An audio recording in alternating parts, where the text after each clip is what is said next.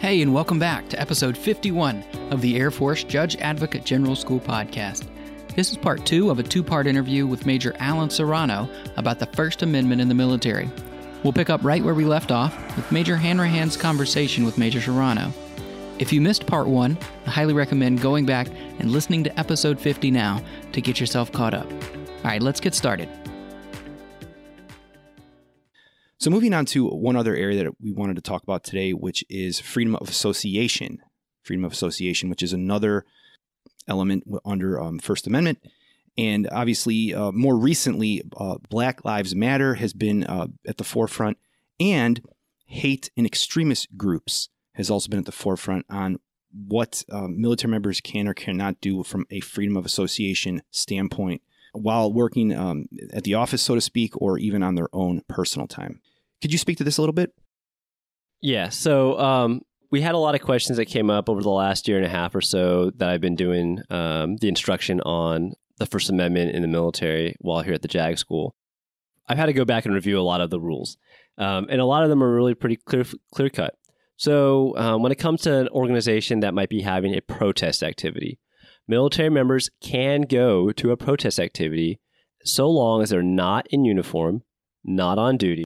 So they could wear their shirt, they can bring a sign, but they can't generally lead the organization, and they have to be careful about making sure that whatever they're doing is still within compliance of our other rules and the UCMJ. Military members also have to keep in mind, though, that if a protest that they went to was sanctioned, that they could go there because there's no expectation of violence, but violence begins to break out or other lawlessness starts, they need to leave, because they cannot participate in that type of activity. And so if something starts to go sideways, a military member needs to get out of there, because we know that not only will it be newsworthy if they were apprehended or involved in something inappropriate, they jeopardize and discredit the whole entire service, right? And that's a big concern for a lot of commanders. But can they participate and express themselves in a protest? They can, so long as they follow those guidelines. Now, other groups, though, that we can't be parts of, we have listed out in the DoD directive, as well as AFI 51508, and those are traditionally 3 different groups. Those are criminal gangs, hate groups, and extremist organizations. All 3 of those have definitions in the AFI that explains what we mean by those. The big one in the news recently, I guess most recently, has been extremist organizations. And a lot of folks have asked me about this. And they ask the commanders about this all the time. One of the big things that I've commonly heard or read online has been kind of this mischaracterization as to what is the definition of an extremist organization or extremist doctrine. So I'm going to read from the AFI because it's pretty clear in the AFI. But it's not limited to a common belief, which might otherwise be politically or socially acceptable, but that espouses the use or threat of force or violence to obtain their goals. So really, I think when we talk about what is an organization that we can't be a part of, particularly for extremists, extremism is characterized by violence. That's really the line we're drawing. And, the definitions of these are in the AFI. Military members are to reject participation in any of these 3 types of organizations, criminal gangs, hate groups, or extremist organizations. And they can be punished if they're actively involved or actively participating in such a group. Now, a lot of people have asked me, what is an extremist organization? Like, which group is it? Can you give me a list? That's really hard. There are definitely some groups that when you look at the definition, right, do they espouse or do they threaten to use violence? Yes, you can say for sure, because in their charter, it's in what their leadership says. Yes, this is an organization that is clearly an extremist organization because at the core of their identity is this threat of violence. But others are more difficult, and a lot of extremist activity is online, which is extremely fluid. So I often tell commanders, don't worry about so much the labels that we're using of the organizations, worry about the behaviors we're seeing or the behaviors they're advocating for. And that's really how you'll know if this is a group that either has an opinion that we disagree with, but they're not advocating for violence, or if they've crossed that line and we can categorize it as extremist activity because they are advocating for or actually using violence to accomplish their goals. I really think that line is clear. The threat or use of violence is a big one. A common example I give to a lot of folks who are struggling with this is the Unabomber. People, I think, get wrapped up about what is extremist activity, is my political ideology or belief considered extremist? And the answer there is no. Your ideology or belief, as the AFI says, is not going to be determined to be an extremist belief or ideology. Does the ideology or belief, is that group or that individual advocating to use violence to accomplish those goals? And so the Unabomber is a perfect example because he had certain beliefs about society and technology, which is, neither really here nor there on the political spectrum, but he had these beliefs. Had Ted Kaczynski actually just had maybe a forum at a university, published a paper, his beliefs, not a problem, right? He's entitled to those. But he decided the best way to get his message across was to mail bombs to people. Well, there you go, right? There's the violence. And so by having a certain set of beliefs, not an issue, crossing that threshold to violence or using violence, that's the problem. That's clearly extremism. And that's the way we apply the AFI and its definitions. Again, thank you for fielding those questions. And I know we're just kind of just dabbing into some of these a little bit with freedom of association, but there's a lot more there. And those were just some of the topics that have come up more recently. The last area that I wanted to talk about briefly was freedom of religion.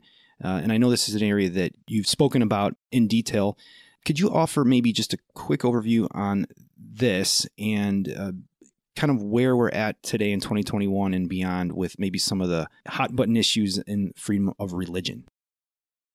Freedom of religion is another hot topic that people love to ask us about, and JAGs often are asked about where the limits are for freedom of religion in regards to the First Amendment. And so the military has a duty to ensure that we do not try to establish any official religion and that we don't prohibit or discriminate against difference or faith or non-belief or non-faith. And so we kind of strike this really fine line because we're trying to be inclusive of all airmen, which is what we should be doing. We go to great lengths to make sure commanders understand this and that we're not giving this appearance of an atmosphere where someone's religious beliefs are either going to be favored or held against them. So that's a big thing in the service. There are lots of outside groups that would prefer us to have no religion in the Air Force or the DoD. And there are a lot of outside groups who believe we need more religion, right? You can take your pick. The big thing for a lot of military members is to realize that any religious freedom issue or religious establishment issue is generally something that we can resolve by going to our subject matter experts. So we have a very strong relationship here at the JAG School with the Chaplain School right across the street. The Chaplains Corps is a subject to commanders and military members on religious issues.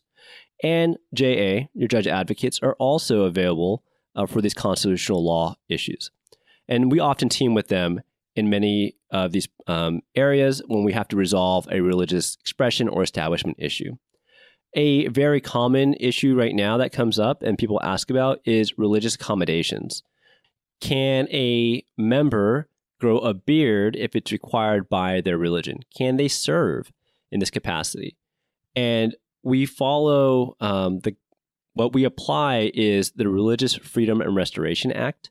And we look at, does the military's restriction on certain religious activities, are we going to substantially burden your practice of your faith?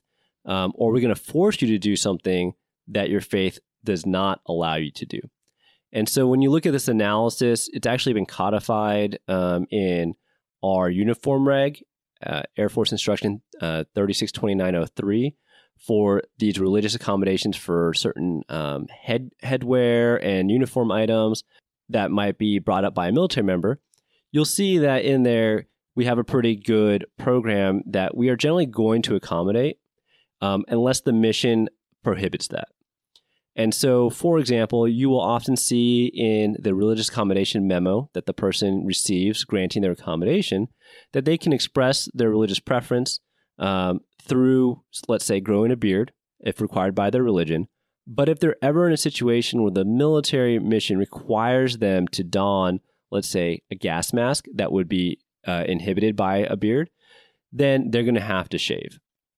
Once they are no longer in the condition where they need to don that gas mask, they'll be allowed to grow their facial hair back out. And so really it's this where we are allowing members to express their religious identities, but just like everything else under the First Amendment, if it conflicts with the ability of the service to execute its mission, sometimes our constitutional rights will take a backseat until the mission is accomplished. And that's a great one that you can see. The same thing for religious headgear. In the Air Force, we have rules about what you can wear on the flight line. You don't wear covers or hats or other garments on your head because they can fly off, get sucked into an engine. It just represents danger. And so in that situation, the accommodation you're going to see is going to say that if they're not on the flight line, they can wear their religious head garment. But if they're in a location where they can't, they'll remove it. And then once they're done with their duty in that location, they can redon the religious garment. And so it's a pretty good balance, in my opinion. And we've pushed it to the wing level where the wing commander should be ready to accommodate.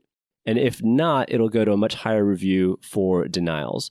But that's a way we allow members to express certain religious identities, but also we have to balance that with the Air Force mission. And would you say it's safe to say that the courts have upheld restrictions on religious accommodation when needed? Yes. And so kind of this whole idea of the First Amendment in the military, there's often deference to the military when we have these legitimate military interests. Safety of personnel, mission accomplishment, good order and discipline.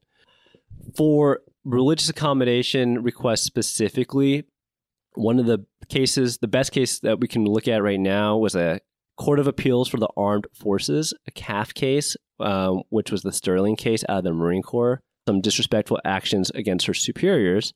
But then she said that she was being targeted because of her religious beliefs and that she should have had some protection from the prosecution due to her religious faith and some of the things that involved religious Bible quotes that she was using.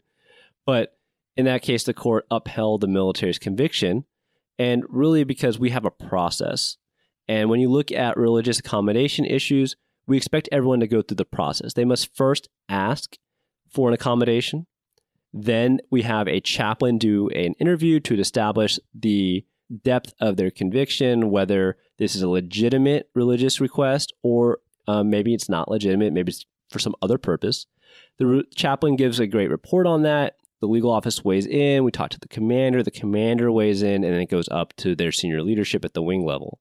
And so if we're going to have someone who receives religious accommodation, we usually have to go through all these steps first.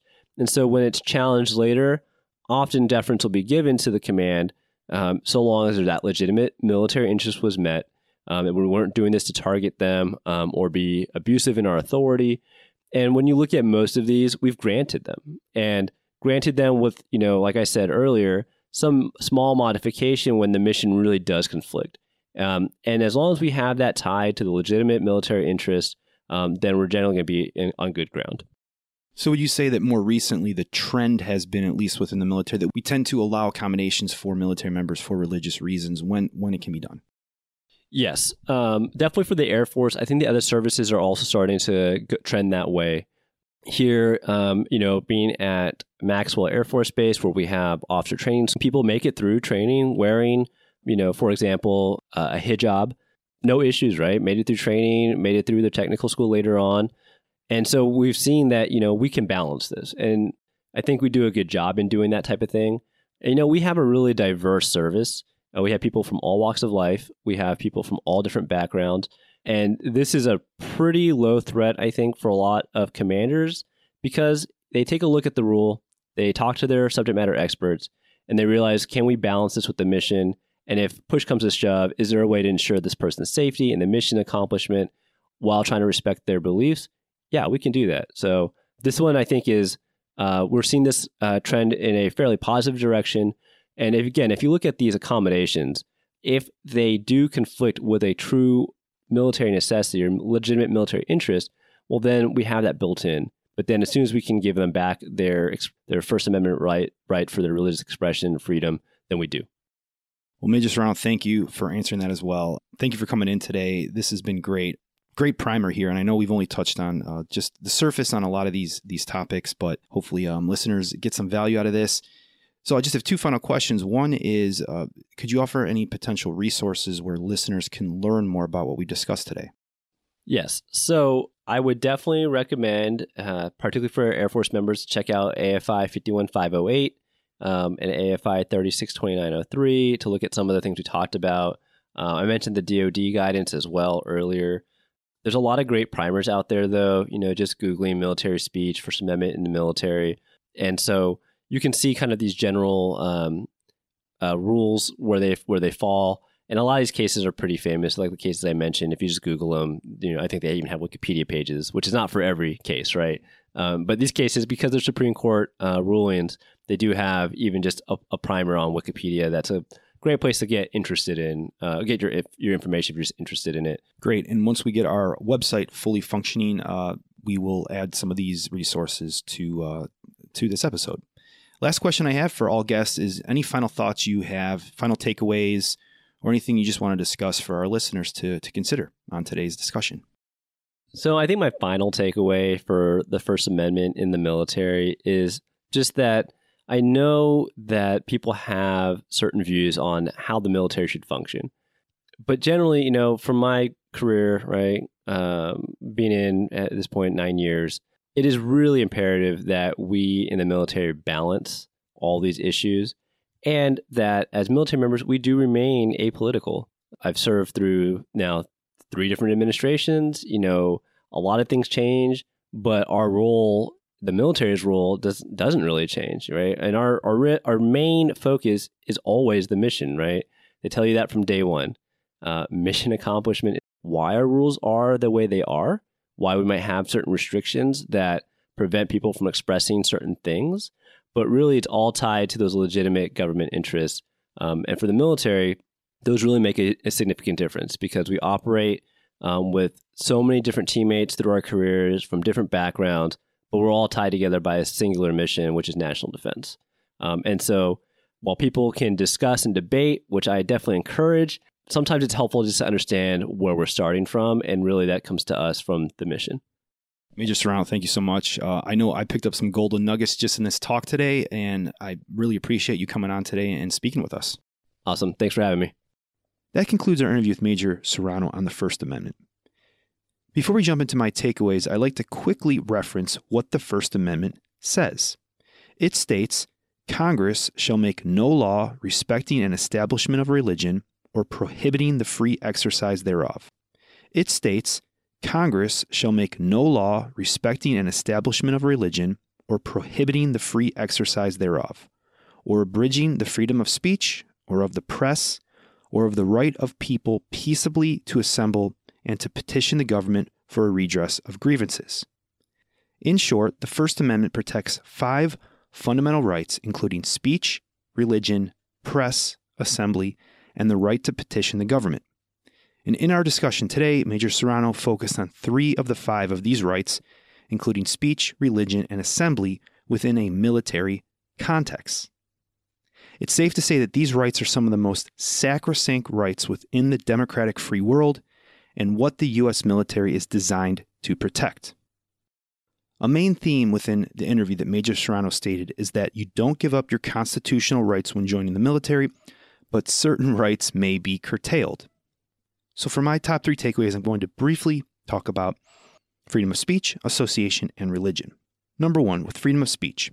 Major Serrano discussed 2 seminal cases that highlight this point, including U.S. v. Schenck, an early 20th century case that limits First Amendment freedom of speech when it could adversely impact the war effort, and a 1974 case, Parker v. Levy, that limits free speech in the military if that speech interferes with a legitimate military interest, such as maintaining good order and discipline or mission accomplishment. Ultimately, the decision to limit speech cannot be an abuse of authority or arbitrary and capricious. Another case that Major Serrano mentioned was Greer v. Spock, a 1976 case, which basically states that where we stand impacts our right of freedom of speech. And the case held that a military installation is generally not considered so long as there is a rational basis for restricting freedom of speech. Commanders should consider 2 main questions here. First, is there a legitimate government interest in restricting the speech? And 2, can the commander restrict the speech in a content-neutral way? Another point to take into consideration when it comes to speech is that the rules can be different for active duty members versus civilian employees working on a military installation, depending on what the context is of that speech. Further, these rules and limitations on freedom of speech do apply in a social media context. While an airman may post their personal opinions online to some extent, they are curtailed if those views appear to have a federal endorsement. So military members may need to use a disclaimer or hold off or refrain from stating certain things, and they are use contemptuous speech about POTUS or Congress. Moving on to number 2, and freedom of association. Major Serrano discussed, for example, how military members can go to a protest activity so long as not in uniform, not on duty, and they have no reason to expect violence.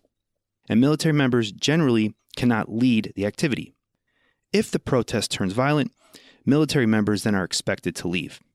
And this clearly became an issue in the January 6, 2021 demonstration at the Capitol, where violence ensued. Further, military members cannot be a part of criminal gangs, hate groups, and extremist organizations. And these are further defined under Air Force Instruction 51508. In short, extremism is defined by violence, which is not allowed. Moving on to the last First Amendment right discussed, and that of freedom of religion. The First Amendment precludes the military from establishing an official religion or discriminating against one's religious beliefs or non-beliefs. And a common issue that comes up here, which was discussed by Major Serrano, is that of religious accommodations. In a religious accommodation setting, the military applies the Religious Freedom and Restoration Act, along with any applicable Air Force instructions. Generally, the Air Force tries to accommodate where it can, but if the religious accommodation conflicts with the mission, then the mission will generally trump that religious accommodation. In closing, how these constitutional rights are curtailed within a military context often come down to analysis of the specific facts and circumstances. And this is where judge advocates can truly make a difference in assisting their command in evaluating the specifics of a case. Thank you for listening to another episode. If you like this episode, please let us know by leaving a review on Apple Podcasts, Spotify, or your favorite podcast platform, and consider subscribing to the show. We'll catch you on the next episode. Thank you for listening to another episode of the Air Force Judge Advocate General's Reporter Podcast. We welcome your feedback. Please subscribe to our show on iTunes or Stitcher and leave a review. This helps us grow, innovate, and develop an even better JAG Corps. Until next time. Nothing from this show or any others could be construed as legal advice. Please consult an attorney for any legal issue. Nothing from this show is endorsed by the federal government, Air Force, or any of its components. All content and opinions are those of our guests and host. Thank you.